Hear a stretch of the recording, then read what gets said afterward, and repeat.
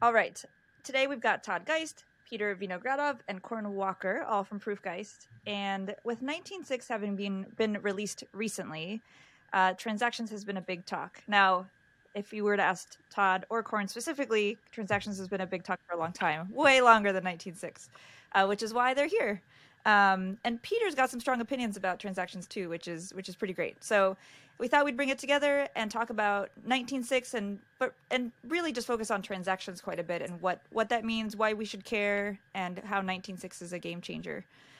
Corn, you've been doing a lot of talking about transactions. You want to kick us off?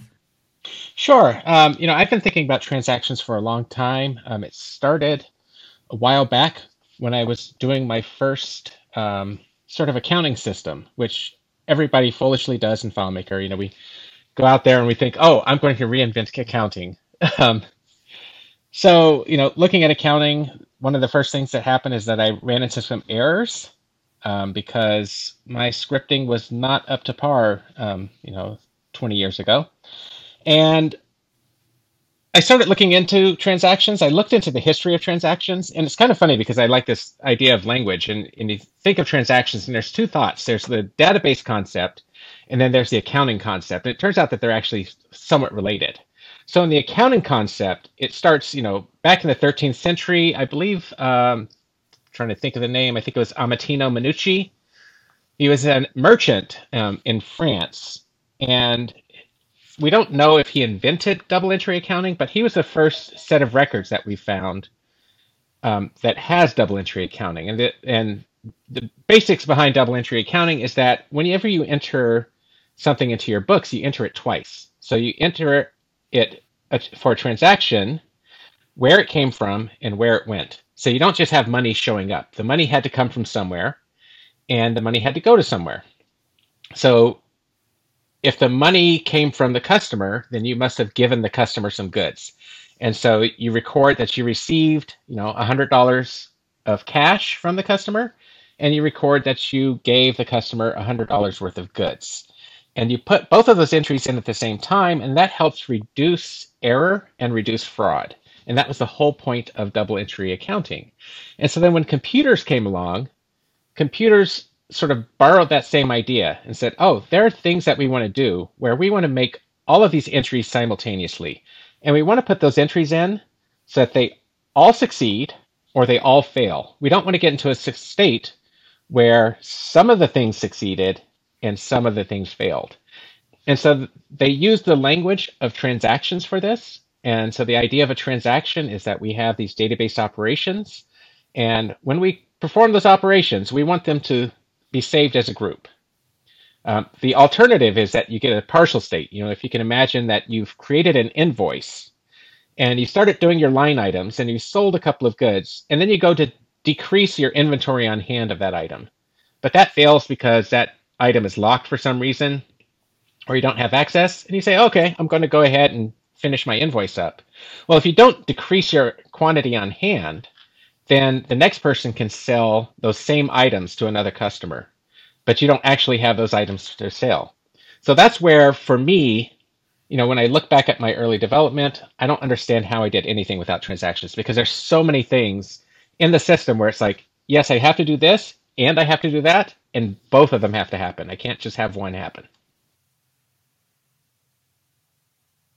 Very cool. Yeah, it's a great little background on it. So then how does that, so fast forward to FileMaker today then, what's different? So that was your coding 20 years ago. Tell me about That was my coding 20 years ago, maybe longer. I know I look a little bit younger than I am. Might have been 25 years ago.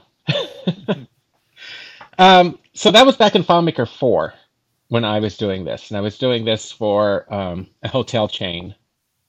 And, they started looking at some reports and they're like, oh, there's some inconsistencies here. And I happened to be working with another guy at the time. And he was like, oh, yeah, you have to kind of do this and this. But we didn't really have this idea of transactions that we do today. That didn't really come around until FileMaker 7. And that's when I really felt that transactions took off. Because transactions were sort of this implicit thing that were happening. And we had new commands. We had things like open record and we had commit record. And those new commands, FileMaker at the time, now Claris, they didn't say this was about transactions, but this was about transactions. This was them saying, in the database engine, you now have transactions. You can open this record, you can do a bunch of stuff, and then you can commit this record. Or you can revert this record if that stuff doesn't work. And so that's really when transactions sort of took off. And that's where I started looking at this and saying, oh, this is something that we can use. At the time, we were doing a lot of work in education. I had some pretty complex data models in our school software that involved a lot of tables. So if I wanted to register a student for a class, I actually had to create a bunch of records in a bunch of tables. So I had to create one record in the registrar table. I had to create a bunch of records for attendance, a bunch of records for grades and comments and things like that. And all of those records I wanted to be created and saved at the same time. And that's when I started looking at this. So how does this transaction thing help? And where I landed was looking at, oh, if I have a special layout and a special table with a bunch of relationships to all of the records that I want to modify or create, then I can do this. And so that's how we had to set it up. You set up, a table that had some fields. Some people use regular fields, some people use global fields. You want to use a new record so that you didn't lock yourself with another user. And then you just set or cleared these fields that either created or broke relationships. And then you set those relationships so that you can auto-create records. And then that way you could create a record in one table, you could create a record in a number of tables. And then when you were done, you can issue that commit transaction step, commit record step.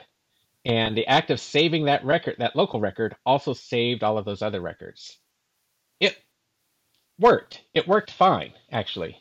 It was a little bit tricky, though, because it's not necessarily intuitive to understand how to do transactions in the old way. Because, first of all, it wasn't called transactions. It was called open record, revert record, commit record. So you would think that only has to do with a single record.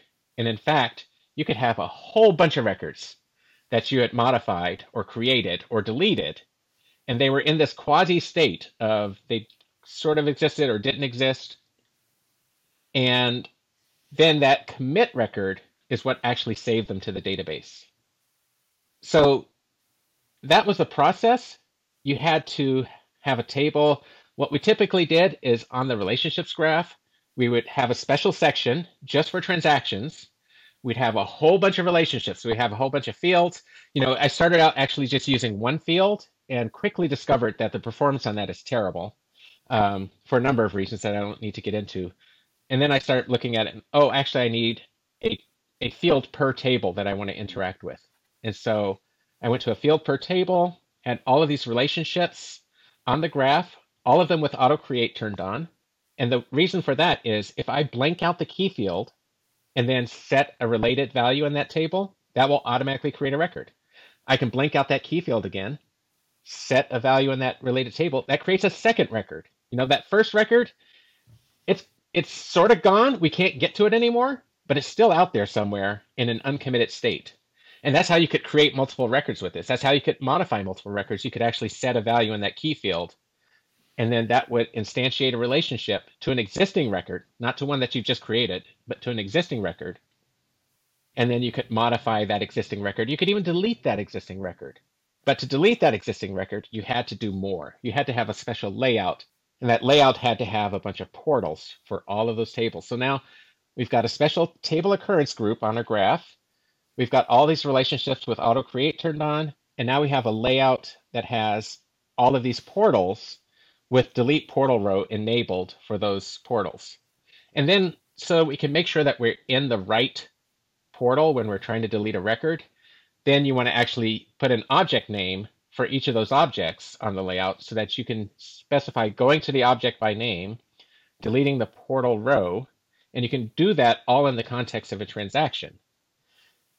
Except at no point does anywhere say transaction anything. All of this was sort of, you poke the box and you figure out how this thing works. And we figured out how this thing works. A number of developers figured out how it works.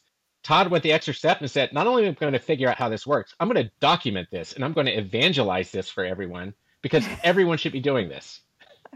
And then he made awesome actual products that you could add to your system easily so that you can do transactions as well.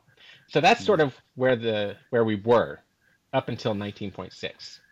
Pretty much. I mean, I was working actually in an accounting system, also product built in FileMaker that is actually still available today. It's now from Codance, used to be called New Millennium back then.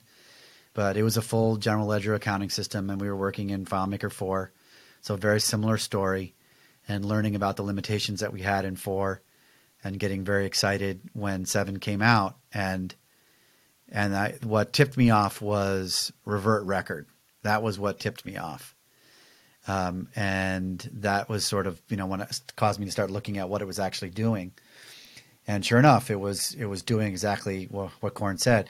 And then a couple years later, we got when FileMaker 9 shipped, we got ESS, which was we could connect to actual SQL databases like MySQL. And I was very curious to see whether the FileMaker database engine would translate transactions, actually, the open record and the commit and the revert to SQL commands that were transaction safe. And sure enough, it did.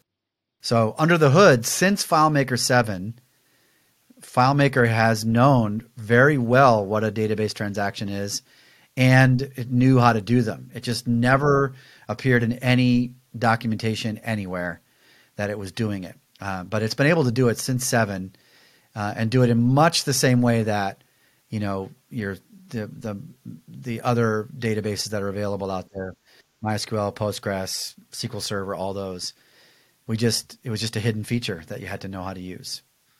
Yeah, and in fact, maybe Corn's pulling this up, what's changed really with 19.6 is the sort of the developer interface into that engine, but the transaction engine itself, the thing that's actually doing this, the thing that changed from FileMaker 6 to 7, is unchanged in 19.6. So it is exactly the same database operations that it's been doing since whatever that was, 2007 or something like that.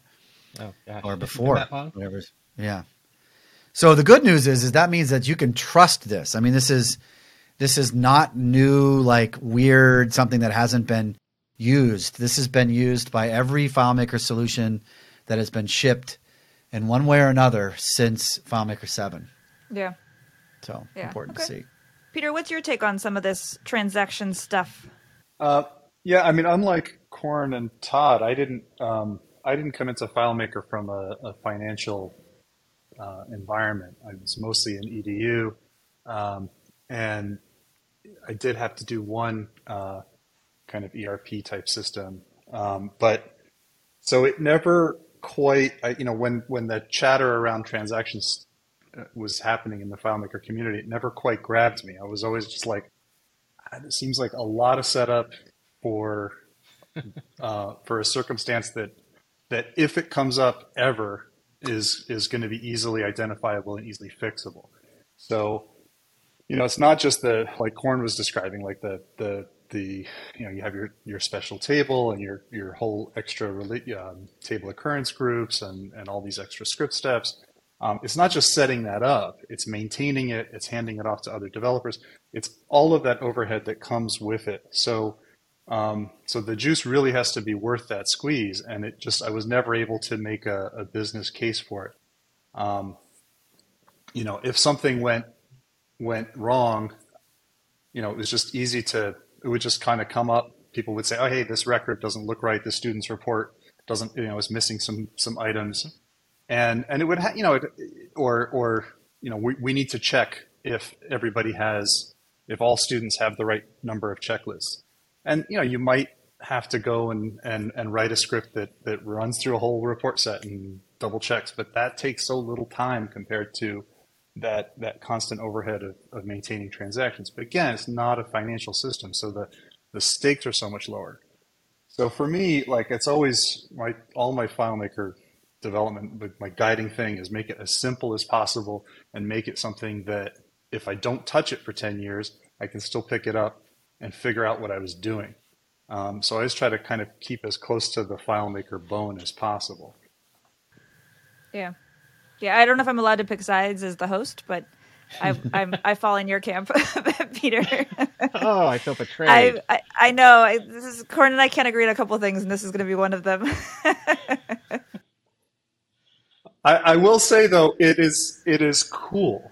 That's the cool factor of being able to to make potentially thousands of changes and then revert them with a single script step is very cool. And I'm sure there were parts along my development journey where I was using portals in that way to, what I would call microtransactions, although that has a different definition now.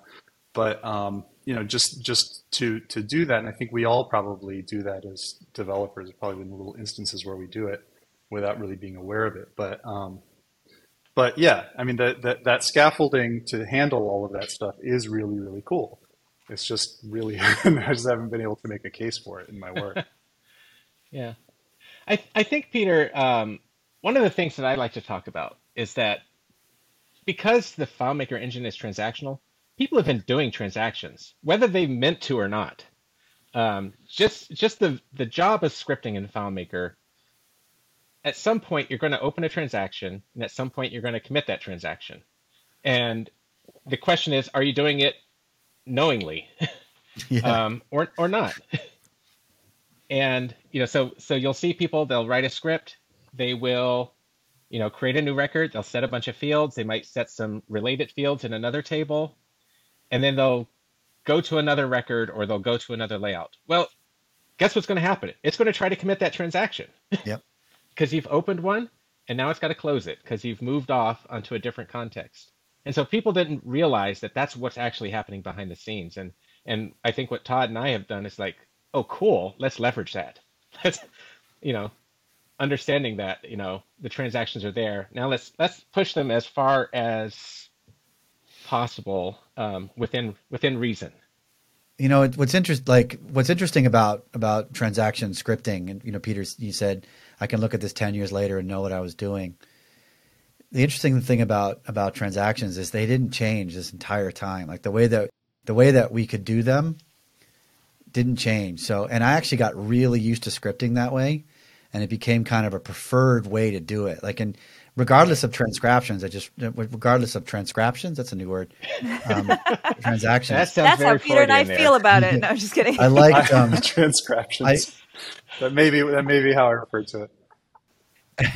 I liked not having to leave layouts, and you could just, you could just go, you could just target any record anywhere in the database simply by setting fields. Really, that's all it was. You set a field in the main what we call the DB transactions table, and then you set a field in the related table, and that was it. You just did everything right there. There was no going to layout. There were no finds. You didn't really have to do finds. It was a reduced set of FileMaker that you got to work with. And sometimes reducing things can be really nice. It's the constraints that actually allow you to not consider the 5 ways to do things, because there was only one.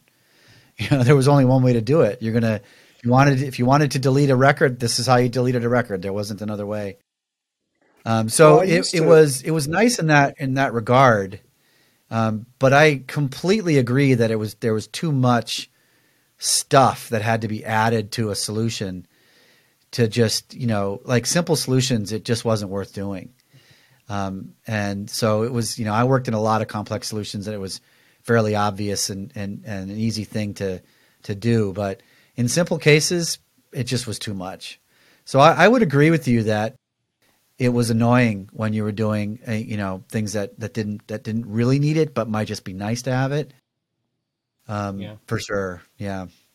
Well, I used to, when in some of my earlier solutions, when I was trying to be kind of defensive about unskilled users and try to basically FileMakerize everything for them. I used to do everything from a session table, right? So I'd have this table with a zillion fields that would map out to the entire database.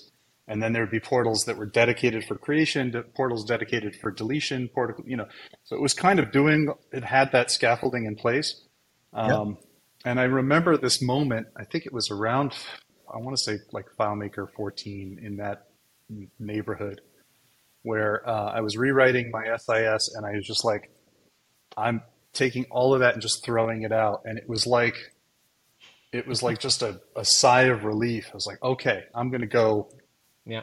I want my layout mode to look like browse mode. I want I want to be in context. I want as much as possible to be able to use native FileMaker finds. All of the native tools that we get, I want to be able to use them. Yeah. And I've just never Yeah. looked back. I'm like, it was such an Yeah. aha moment for me to just toss so much scaffolding. Yeah. It's actually really important. Like, I think that, and we spent, especially when, because FileMaker didn't change for a long time, we did stupid things on layouts to make up for the fact that we didn't have tabs. Remember, we didn't have tab controls. Yep.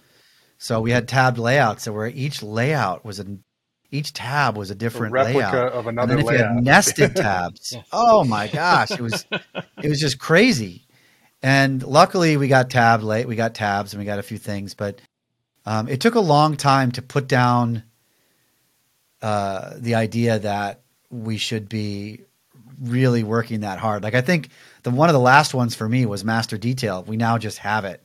So we no longer have to work really hard to get a master detail layout, right? We just have a master detail layout. Thank goodness, because that's the one pattern that's really popular, and we had to jump through a lot of hoops to get, and now we don't. So I am at this stage with where FileMaker is and sort of where I am in my career, I am definitely becoming a minimalist in terms of what to add, what to add to a solution. So yeah, I hear that for sure. So we talked about 19. Oh, go ahead. Oh, I was just going to say, I think, both Peter and I have this education background. And one of the approaches that I took was I wanted to have these rich party models because, the situation we found ourselves in selling commercial software into education was that you had all of these different offices and they were kind of like their own little fiefdoms. And nobody was talking to each other. If there was any sort of data synchronization, it was via email or a piece of paper with all of the changes that were made that was then photocopied and delivered to each office. And I thought personally, when we would put in our software was sort of like that. We had software for the admissions office, software for the registrar's office, software for the dean's office. And they didn't talk to each other that way. And so you had your students and you had your admissions prospects and you had your students over in deans, and they were sort of three different tables. And I thought, this is nuts. This is nuts that the way that we move people from one system to another is through export import. That's just crazy. So I came at it and I said, let's throw a data model on this. Let's throw, the party model from Lynn Silverstein. If anybody's ever read those books, he's got very extensive models in there. And we tried to do the party model in FileMaker. And what that meant was we needed a way of taking that rich model and making sure that when we create a student and create a party record behind that and create all of those, we don't want like just random parties out there or just a random student record with no party attached or a random party record with no student attached. We needed to make sure that all of those records got done at the same time. And the way to do that was with a transaction. Yeah. And so, having a different focus, being less about can other developers understand this? I sort of, I'm like, I felt okay because it was going to be me primarily maintaining that software. So I was okay with imposing that penalty on myself to look back, to what I did 3 years ago and try to understand it. But the trade-off for me was that from the user's experience, they never had a situation where the data was inconsistent. And that was the big thing for me, was data consistency, because we wanted to present a message where every office is looking at the same data. They're never questioning, oh, didn't this phone number change or didn't mom move or anything like that. It was always right in every office. And so from having that as my goal, that's where transactions was really appealing to me. Yeah, that makes a lot of sense. And for me, it was worth the cost of exactly what you point out. Like all of the scaffolding that I had to create and maintain was worth the cost to get to that goal. Yeah. Well, that's the thing about FileMaker, right? Is that it's customers both ways, right? It's what does the developer need, and then what does the user need.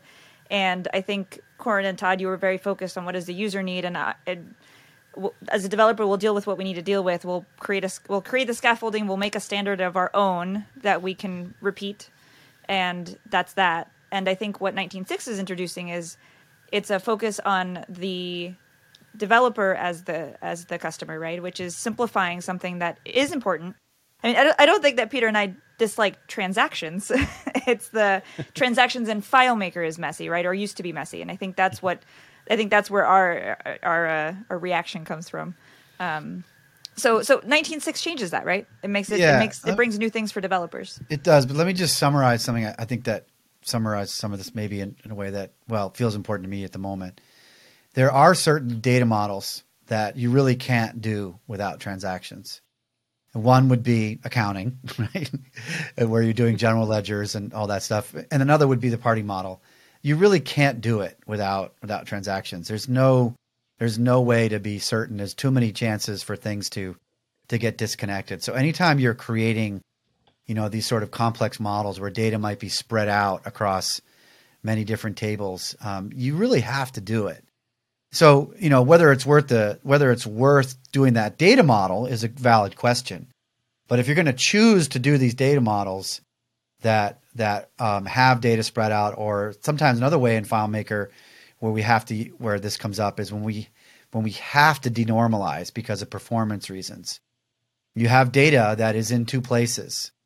And if you want that data to be accurate, you have to use transactions to keep it up to date. So, if you didn't want to do transactions because of all the heavy lifting you had to do, then that would limit the sorts of architecture decisions you could make. And so the good news is now it's really so simple to do transactions, and it is now a documented thing that exists within the actual docs. It's standard FileMaker now. So now we can do. We can choose to use these data models that might have been very, that definitely would have required transactions. Now we can use them safely because it's easy to do. Yeah, and I think there are probably places where maybe it wasn't required back then, or it'd be like, well, it's probably unlikely to happen, so it'll be fine. Well, you would probably just choose a simpler data model because it was fine, right? I mean, everything's a trade-off. Like you don't need. Not every solution needs a party model. Not every solution needs double entry accounting. You would make these trade-offs based on the project. Now, Corn and I both were building commercial products, right? Where we have a dev team that's supporting, multiple customers using the same system.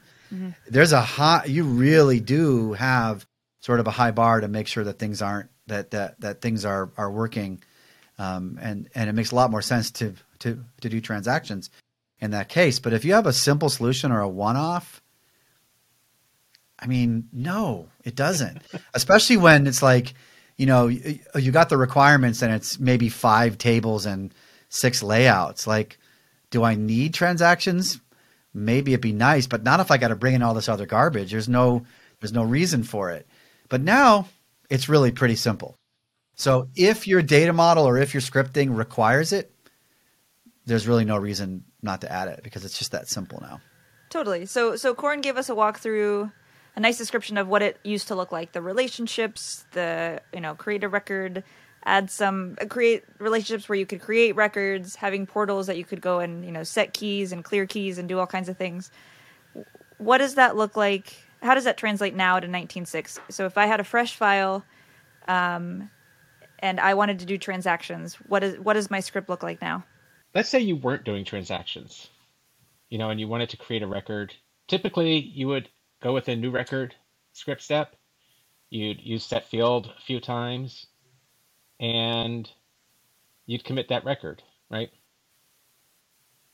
Now you just put the open transaction and commit transaction steps around that, and you have a transaction. So anything that you would have done before in FileMaker without transactions, you just wrap that in open and commit transaction, and now it's transactional. And that includes a lot of things that we couldn't do before. That includes, replace field contents. That was not available transactionally. Yeah. You would have to gather all of those records. You'd have to set those keys one by one and hit that. That was an iterative nightmare. And that was something you'd probably have to schedule after hours because it was just too slow. And now you have replace records. Replace field contents across your found set of records. You have finds that you can do. You can go to layout. You don't have to have like this one DB transactions layout that's special with all the portals and everything. You want to delete a record? Go to layout, delete record. All of that you can do. So what the new model has done in 19.6 is it's done two things. It's simplified your FileMaker scripting. It's no longer just a two-way of managing transactions. You're doing exactly what Peter wants, which is I just want to use FileMaker. I just want to use, what FileMaker gives me. You can just do that now. You can use all of those script steps. Pretty much. There's a few that are kind of excluded, and we wrote a blog post about it and have those listed in there. So there are some script steps that are going to kick you out of the transaction, either going to try to save it or try to revert it. But aside from a few, there's a lot more script steps that you can do within that transaction.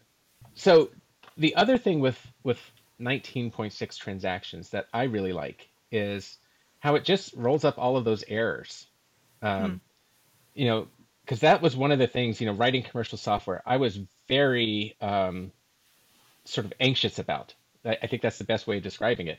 Is because I'm putting this in a customer's hand, and I want to make sure that everything that I want to happen happens exactly how I expect it to happen.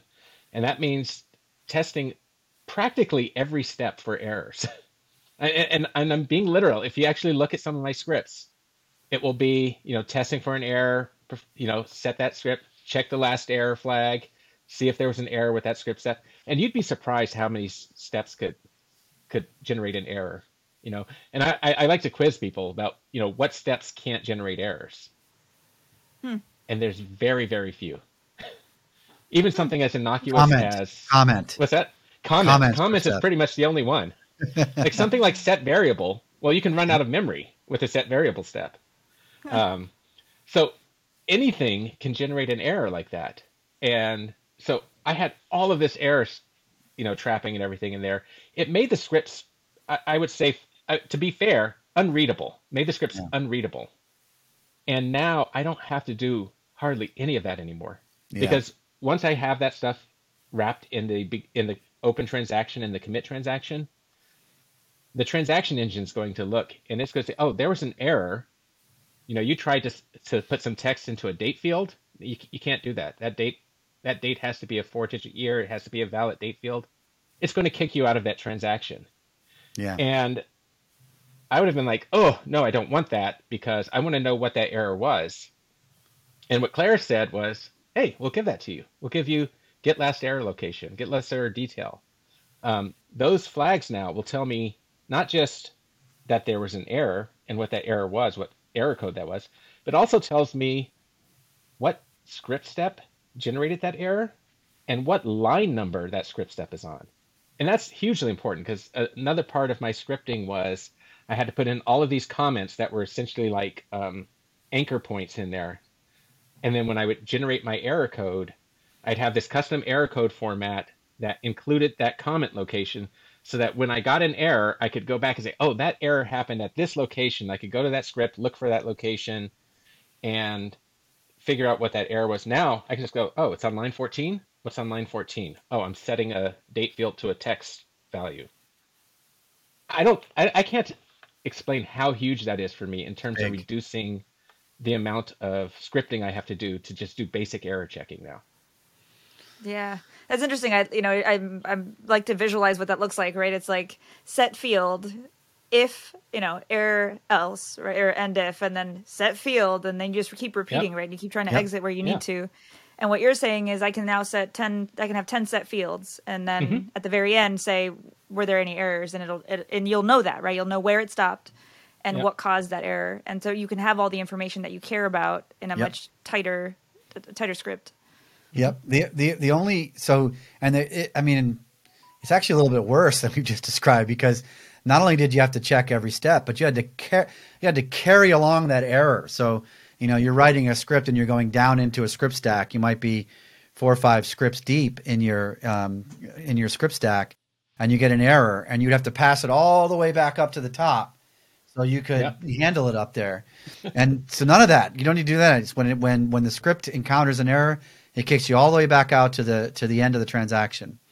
So all that's gone. The only thing you still have to handle is what I would call business errors or business validation errors or business rules, where you might say, oh, the script step worked, but it sets the amount of inventory below zero.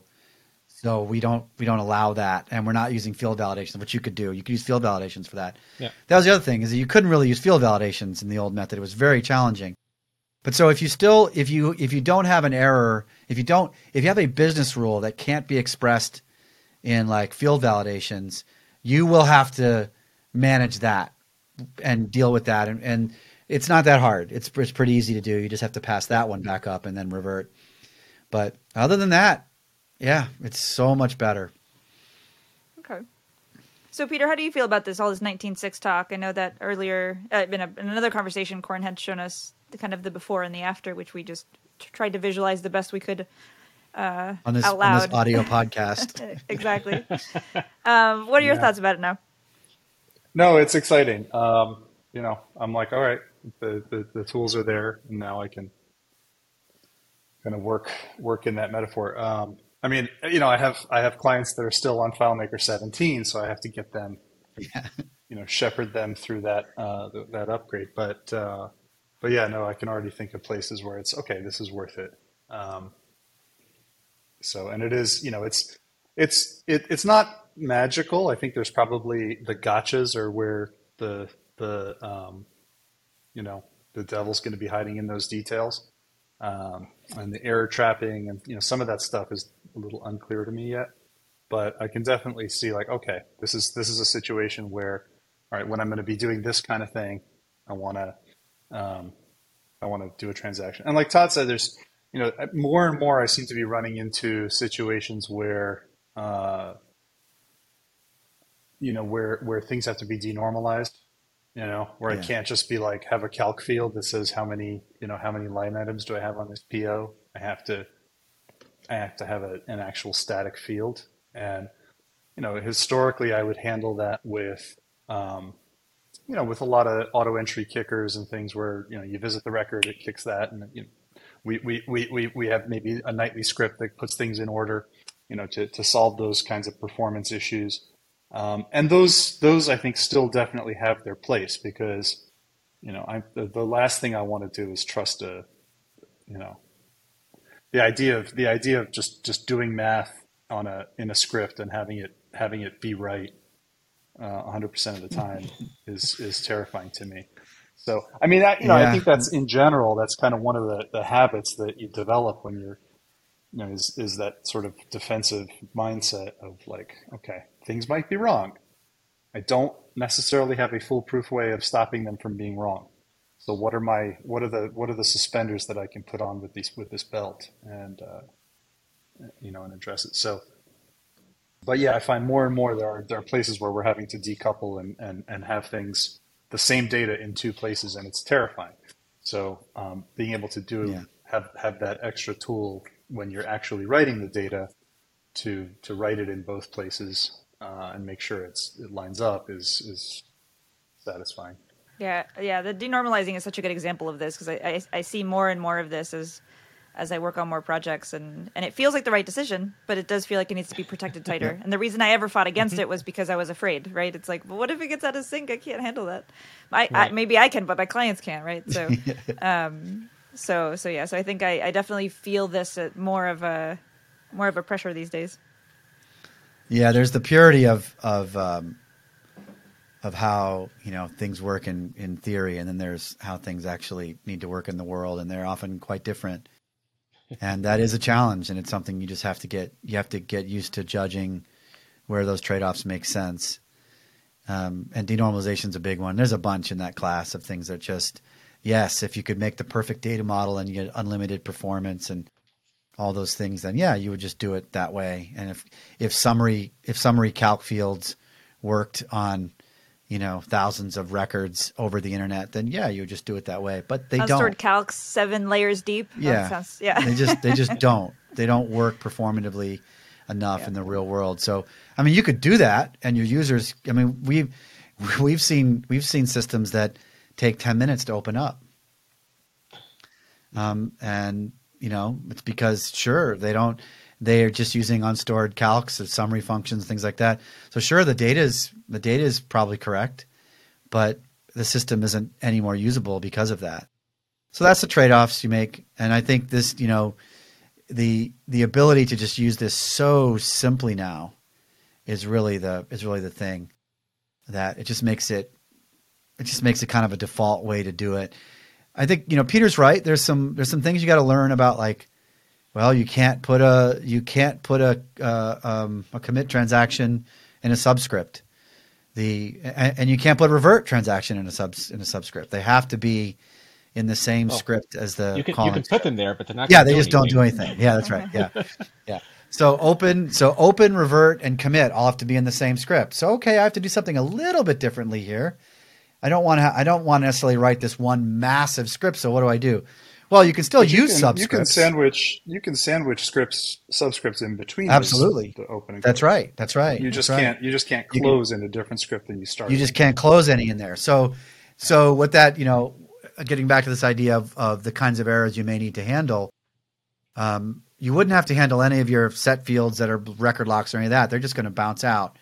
But if you had one of these things where it was a validation rule that was not expressed in the schema, you would pass that back up to the main transaction script, and then you can conditionally revert the transaction in the transaction script. So your main scripts can become a series of subscripts that hand back one value, or however you choose to do it, but it could be yes, it all worked, or no, it didn't. And if you get back a no, it didn't, you just revert at that space. So that main script can now become just like an organizing script where you break up your logic into chunks that make sense. You call subscripts, you get back, it can be as simple as a Boolean yes or no. And all that main script is doing is just calling subscripts and reverting transactions if it needs to. That pattern seems pretty simple, and it gives you a nice way to organize. And, anything that's beyond 10 or 20 script steps, you might just start breaking it up that way. Seems pretty easy. So, as the naysayer in this podcast, how are we gonna, as FileMaker developers, how are we gonna ruin it? Like when when SQL was introduced, I'm still dealing with code that where developers were like, yes, kid in a candy shop, and and those 10-minute layouts that take to generate. What are the potential bad habits that we're going to acquire now that we have this tool? I don't know. Or is it you all have to be upside? careful. I'm trying to think, like. I've already done one and quickly abandoned it, which was how can I abstract this? Oh, so yeah. So that right. I can run any number of scripts inside of my transaction block and have this perfect nirvana of just one transaction to control them all. Yeah. And I made the script. It was, on a prompt from somebody else. It was like, hey, how would I do this? How would I have this single controller? And I thought about it. I figured it out. And I said, yeah, this is an anti-pattern here. If I ever release this, it'll be as a don't do it this way. Yeah. Yeah. Funny. Right to the trash can. Yeah, that was a good example, because I get the impulse to do that. We have a strong impulse in the FileMaker world to abstract things, and some of it was because, again, things didn't change for so long, so we wanted to make things easier. So we would come up with these ways that we could write our code faster, and then who cares about the next poor person who has to come in and manage this code and deal with all the abstractions that we came up with. And I certainly wrote a large number of abstractions that just ended up being not worth it in the long run. So yeah, I would just caution people to avoid that. I don't think you need a lot of abstractions here. I think the base tools are pretty good and you can stick to them. I'm trying to think if there's like things that will, there are some things that, how could you abuse it? There are trade-offs when you're working in transactions. Like, you could, inside of a transaction, you could update 1 million records, and then you could then commit that record, that transaction, and it would work. but it would be really slow. and that's a trade-off. Like there's a certain, it has to do with a number of things, a number of indexed fields in the database. Also has to do with the amount of RAM that's available on your computer. You can literally saturate your RAM with open records. I did that in a 1 billion record database as just a proof of concept to see what it would take. And in that simple test, I was coming up with 50,000 records is where at that, was the sort of trade-off point. Beyond that, things are just going to get really stupid slow. This was a number of years ago. The hardware's better. It's probably a lot more now. But I guess one thing to say is you don't need to put everything in a transaction. And in fact, I'm trying to think. So here's an example. Let's say you have an order coming in from an e-commerce platform and it's got a customer information and an order, and you want to then put that into the system. You could do the customer part and the order part. You could do that all inside a single transaction. And that would be okay, but you also might break that up into 2 transactions, because if the customer gets created, that's fine. That's like a piece. It's fine by itself. It can get created as long as you can attach, that customer to any order coming in. Then you might choose to break that up into 2 transactions. And that might make a lot of sense. Another one maybe is a little clearer is if you're pulling in a bunch of invoices, say you're syncing from QuickBooks or something, you wouldn't want to do all of the incoming invoices in one transaction. That probably just that's going to get very slow. You can do each invoice and commit each one and loop to the next one and handle that kind of thing. So there's stuff like that where you want to think about the unit of work that you're doing. The stuff is going to be broken if it's something inside that breaks, that's a transaction. But if it's like one invoice comes in and it's fine, another invoice breaks, do I need to revert the one that's fine? No, it's fine. So I would do that in a second do that in individual transactions. So there's some thinking to do around that, of sort of like what is the unit of work that I'm doing and where would it be broken if something would fail. So that might be one thing to say. I think that's good. I think people are going to, hopefully more people will start doing more transactions because it's easier now. But part of that process of new tool is also figuring out how you actually do these things, right? And that's exactly what you're talking about, which is thinking through the business logic is a lot of that, right? What can break? Yep. What's breakable? What's not? What's a piece versus what's a component or, a whole piece or whatever. So I think it's important to start thinking about that kind of what's a transaction is probably the right question to start asking.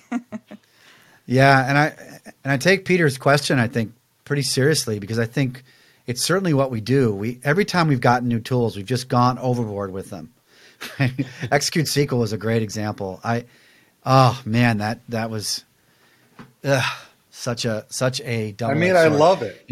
I love it. There's so many times where I don't want to leave context and I just want to quickly look something up, and I have custom functions that are like, list by type SQL 6-factor, and it's basically just. In fact, it was that I used to hate custom functions because they weren't very portable and they didn't solve that many problems that I thought you absolutely had to have them. But it was dealing with execute SQL. You just can't do it. You cannot really do execute SQL without custom functions not elegantly in a way that's maintainable at all. Mm. So that was the thing.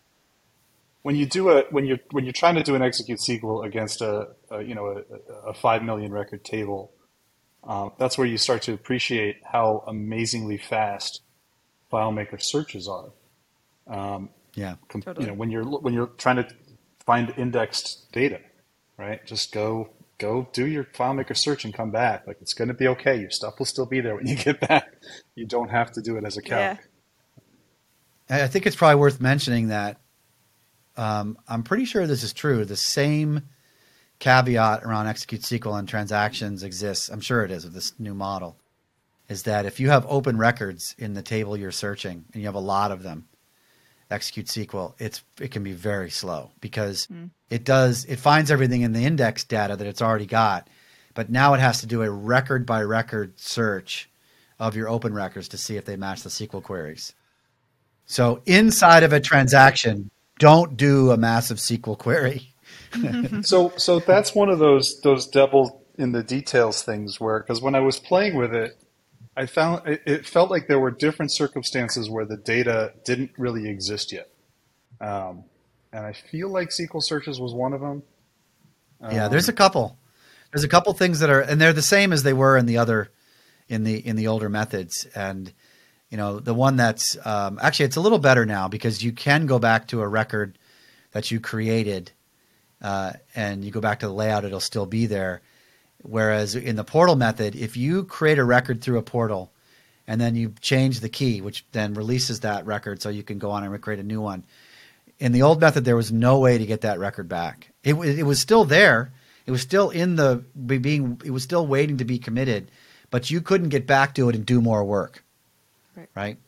And so there are those cases, and those are still, they still are in the new model. But at least in this model, you can actually go back to the layout where you created the record, and if you haven't moved context there, that record's still there, and it's still in the set, so you could loop through it and find it. I mean, there's ways back to it, but yeah, it's not committed, and it's different than an edited record, which is the weird part. So new records are in a different state than edited records. Interesting. So there's a few of those that you have to figure out. Yeah. I'm just going to read all of Korn's blog posts. Yeah. Corn's blog post covers all just this ask stuff. Korn. The one thing I didn't cover, I think, in that blog post was revert transaction, which I really like. The one thing about that revert transaction step is you can supply a custom error code to it, and an error message, and that will come through. So when you're using the FileMaker get functions, it will pick that up. With one caveat, that your error code has to be, I think it's between 5,000 and 5,499, something like that. So if you tried to return error code 2, it's not actually going to return that. But if you return error code 5002, it will. No, that's good to So know. I only I get 500 different errors. That's 500, right. 500 custom errors. That's all you get. That's all you Wow, get. this is going to really make my. That's it. I'm done. I can't wait for the follow-up episode where we talk about the 501st error that you wanted to write that you couldn't. That's really great. So that would be in a case like we were talking about where you're passing up some custom business logic and you want to give it an error code. When it gets to the revert, you can actually give it that code and look up a message or something that goes along with it, right? You can specify that message right there in the revert step. So there you go. So then, does that become the get last error value? Yes. How do you access that once you've set it? Yeah, it's get last error. Get last error. And what does that give you? The And code also or get last the text? Get last error returns the code, and then get last error detail, get last error location. Oh, okay. Give you more. Yeah. That's pretty sweet because we didn't have that. But we didn't have that ever before. We basically had to do all of our error handling ourselves. And now the only part we have to do is just the custom business logic error. Because the get last error detail with a native FileMaker error, what does that return? Does that return anything, or is that only a transactions thing? I'm forgetting now without looking at the docs, but there's info and details, right? There's two, and one is only on location revert. and detail. Location and detail. Yeah. And one of them is only for revert, right? Yeah, one of them returns the step where the error occurred, and one of them returns the step of the commit, essentially the commit transaction.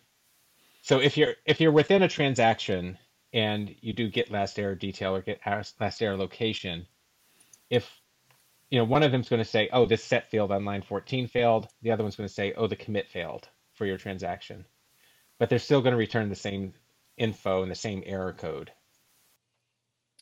And then also just to make sure we don't forget to say it is that they actually get last error location works outside of a transaction. Yes, which is really great.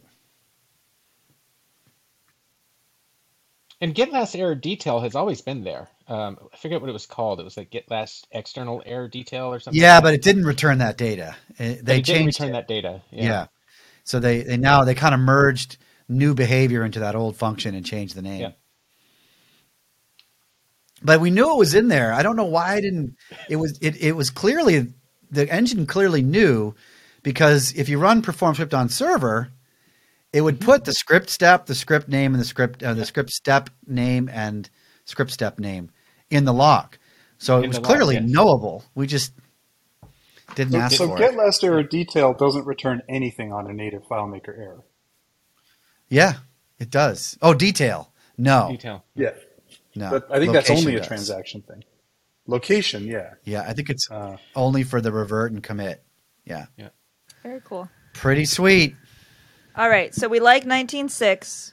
We Peter love and I it. are going to rethink this. No promises, but it sounds like We're we'll going to go give it through a try. all of our old software, rip out the You're going old to rewrite transaction log, everything, and put the new starting one in. over. At a Starting discounted over rate code that's been working perfectly fine for a decade. Start over. Perfect. You're right. All right, that's how we like to do business. Not to derail, but I just did a script that just basically does an error, tries to write to a calc field, and then I had it show the error number and the error detail, and the error detail was blank. But then I said, okay, show me the error number, the error detail, and the error location, and then it gave me the error detail, as well as the error location. So I'm not, I don't know, maybe I'm just going crazy. Yeah. But that is super bizarre, because it was just like, it wouldn't show it in one unless I put something after it. Maybe I just wrote that calc wrong. I don't know. There are things that happen that way, so I wouldn't be shocked if that was so. But I'm going to lean on. I bet you just didn't quite get the calc the way you expected it to. No, but I could be wrong. I'd love to know. I just did it again, and this is so. Okay, I'm going to have to record it and send it. Yeah, we'll record it. This, Let's get it. We'll get it. We'll put it out somewhere. Perfect. So, all right. So we joked about old solutions and ripping out years and years of code from Baby Todd and Baby Corn days. But what's reality? What does that look like for old solutions that have transactions, DB transactions that have all these old models? What do we do? I wouldn't touch it working? them. Yeah. Let's say it's working. Leave it. What is it? What did You they have say? There's no business value. Don't wake a to do sleeping it. baby. Yeah. There needs to be a compelling business reason to do something like that. Yeah, I mean, maybe you have to rewrite the script because of other things. Okay, fine. But if it's just because you want to use 19.6 functions, you're wasting some time. Now, I would say that a nice way to learn about things is to take something that you wrote in an old way and try to rewrite it in a new way. But I would look at that as a learning exercise and not like I'm going to be improving my solution exercise. That's great. That's good. All right. Well, I think ending us on homework is probably a good way to end the podcast. It was good. I think now everyone's got their due diligence to do. Well, this was super helpful. I think it's good to enlighten us with what 19.6 brings, what transactions are, and why we should care about them. And I'm sure there'll be lots more conversations about it coming as Peter and I try to break it. He might already have done it. I'm not sure, but we're going to figure it out together. I just Well, I think just it'd be realized great. what I did. It's that the get last error location also gives you the content of the script line. I thought so. Yeah. So I thought that might be so it. that's what I was looking at. Yeah. Got I'm it. just Got it. dumb. Okay. Cool. All right. All right. Nah, it's great. It's good to try to get to stump these guys. Good new stuff. I love FileMaker trivia questions. Like ridiculous. You spend 20 years building up this esoteric knowledge. This is really the only time when you get to be, you get to be a star. This is good. So Why does this? And it's just a quarter, right? It's just a quarter. It's not. I know. I picked a field where excelling makes you a quarter. Yeah. Are you gonna host a FileMaker bar trivia night at DEF CON, Todd? We should figure out something fun to do there because I really do like it. If people bring questions and weird scenarios, I love trying to figure out what's going on and figuring out how it fits into my model. It's super fun. So I'd be open for hosting weird. People have weird FileMaker, or not hosting, but participating in a weird FileMaker behavior one. We should do it. That'd be fun. Stay tuned for a future Context podcast where we I try love to it. Perfect. stump the hosts or something. I don't know what we'll There call we go. it. There we go. I will gladly participate in that one. We'll do an AMA FileMaker. Ask me anything FileMaker, and There we go. It'll be so Yeah. Hosted good. by ChatGPT. Awesome. All right. Well, thank you all for being real and not being ChatGPT and for being a part of this. This is really great. So until the next time. All right. Thanks Thanks very all. much, everybody. Bye. Bye, everybody. thank you.